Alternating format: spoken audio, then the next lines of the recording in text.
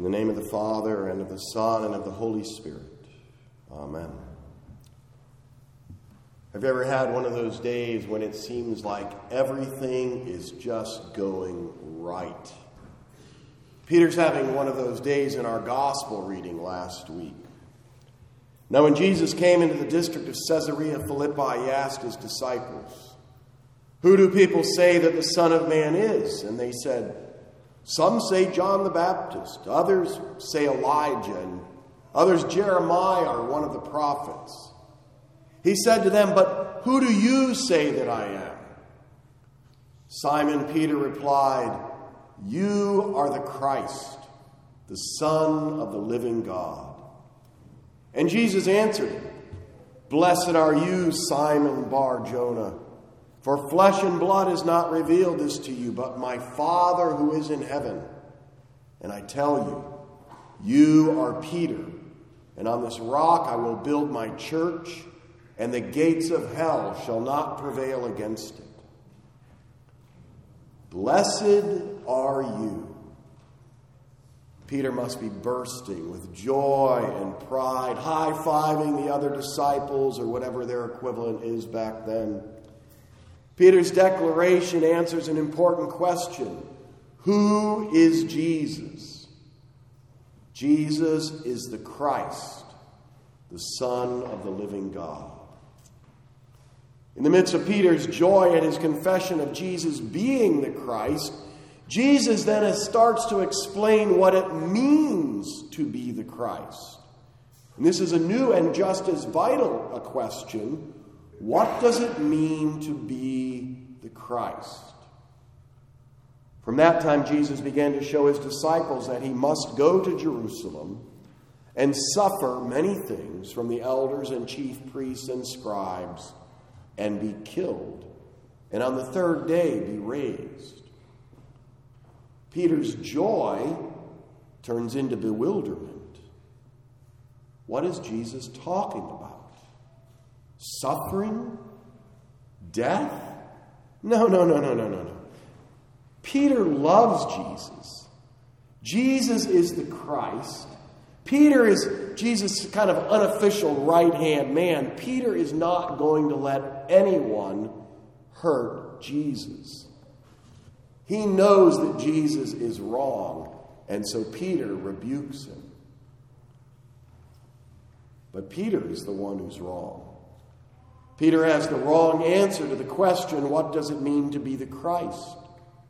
Out of love and good intentions, Peter wants to decide for Jesus what it means. Peter wants to keep Jesus from the cross. And he's not alone. Others want Jesus to skip the cross. At Jesus' temptation, Satan tries to redefine what it means to be the Christ. If you are the Son of God, command these stones to become bread. If you are the Son of God, throw yourself off the pinnacle of the temple and see if God will protect you. And then the devil shows Jesus all the kingdoms of the world and their glory and says, "All this I will give to you if you fall down and worship me." The devil gives Jesus a shortcut to glory by bypassing all the messiness of the cross. When Jesus is on the cross, we can hear echoes of Satan's words by those passing by. If you are the Son of God, come down from the cross.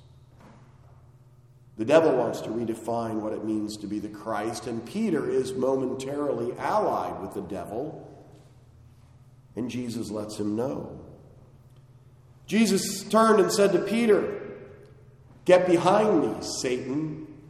You are a hindrance to me.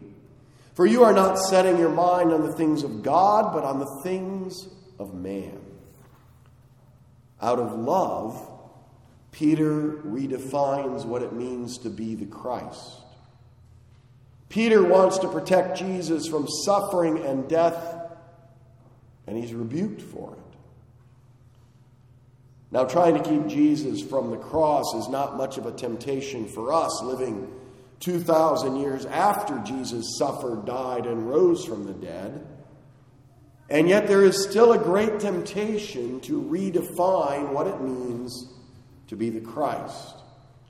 It seems that we desperately want a Christ that we can define, a Christ who conforms to the world.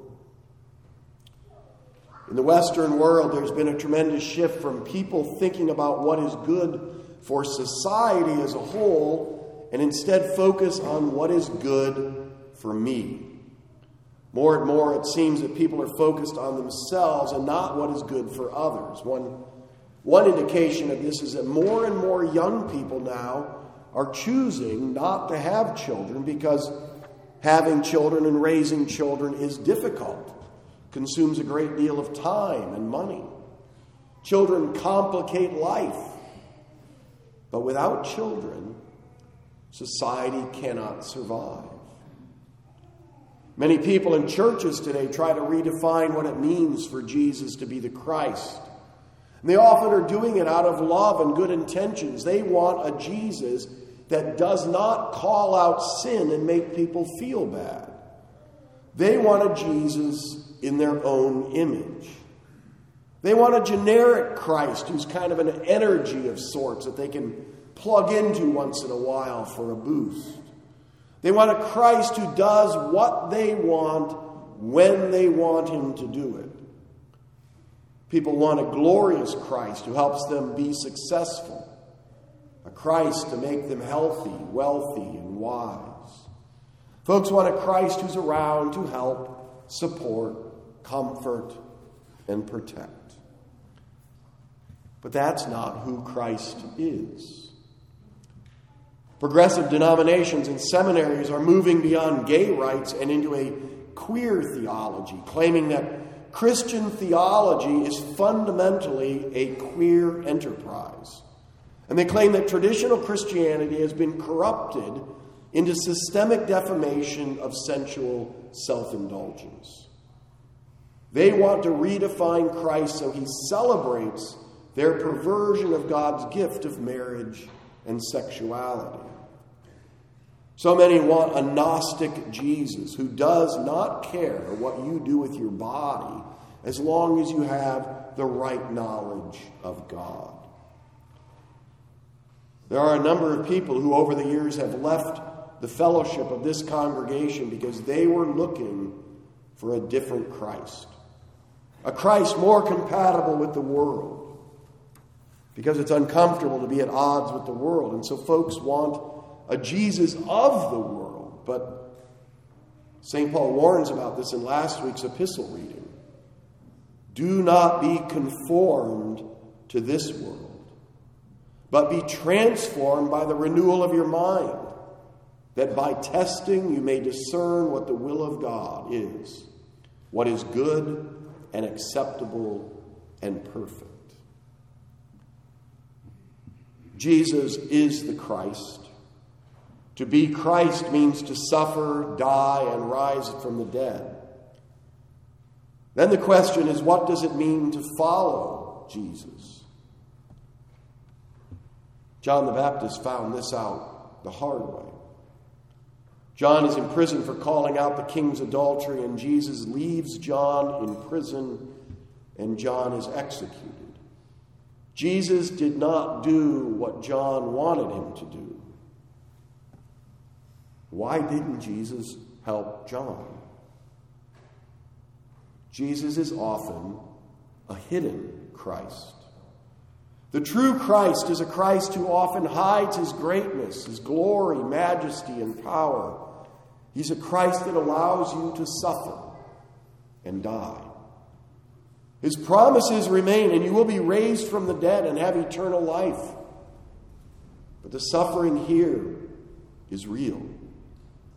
To answer the question, what does it mean to follow Jesus, the true Christ says, if anyone would come after me, let him deny himself, take up his cross, and follow me. We want a Christ that's all about me, me, me, and Jesus says, deny yourself. Tell yourself no. Do not indulge your sinful desires. Reject self-indulgence. Deny yourself. The world tells you to indulge yourself, be your true you. Go all in on your desires and adopt them as your identity. And Jesus says, deny yourself. Jesus teaches you to live out your identity as a baptized child of God because you belong to Jesus. God's name, God's identity have been put onto you. You are a follower of Jesus. Live out who you are in Christ. Deny yourself, take up your cross, and follow Jesus. Be transformed by your identity in Christ and fight the powerful desire to conform to the world. As a follower of Jesus, you expect suffering and death, knowing you'll be raised from the dead. As a follower of Jesus, you are on your knees confessing your sins and receiving the gifts of forgiveness and eternal life. As a follower of Jesus, you gather to hear the good news of who Jesus is and what he has done. In the Gospel of Matthew, Jesus 3 times tells his disciples that he's going to go to Jerusalem and he will suffer and be killed and then rise again. And many people refer to these as passion predictions, and that seems to be also how Peter heard it. Jesus will suffer and die, but not just suffer, not just die. Jesus will also be raised up. These are not just passion predictions, these are resurrection predictions. They are predictions of victory over sin, death, and the grave. Christ is risen. He is risen indeed. Hallelujah. Who is Jesus? Jesus is the Christ, the Son of the living God. What does it mean to be the Christ? It means to suffer and die and be raised from the dead. What does it mean to follow Jesus? It means to deny yourself and take up your cross and follow Jesus through the difficulties of life, through suffering and death, all the way to eternal life with Jesus in the heavenly city. Follow Jesus. Amen. And now may the peace of God, the peace that is beyond understanding, keep your hearts and minds in true faith until our Lord returns in glory. Amen. We rise to confess our faith in the words of the Apostles' Creed.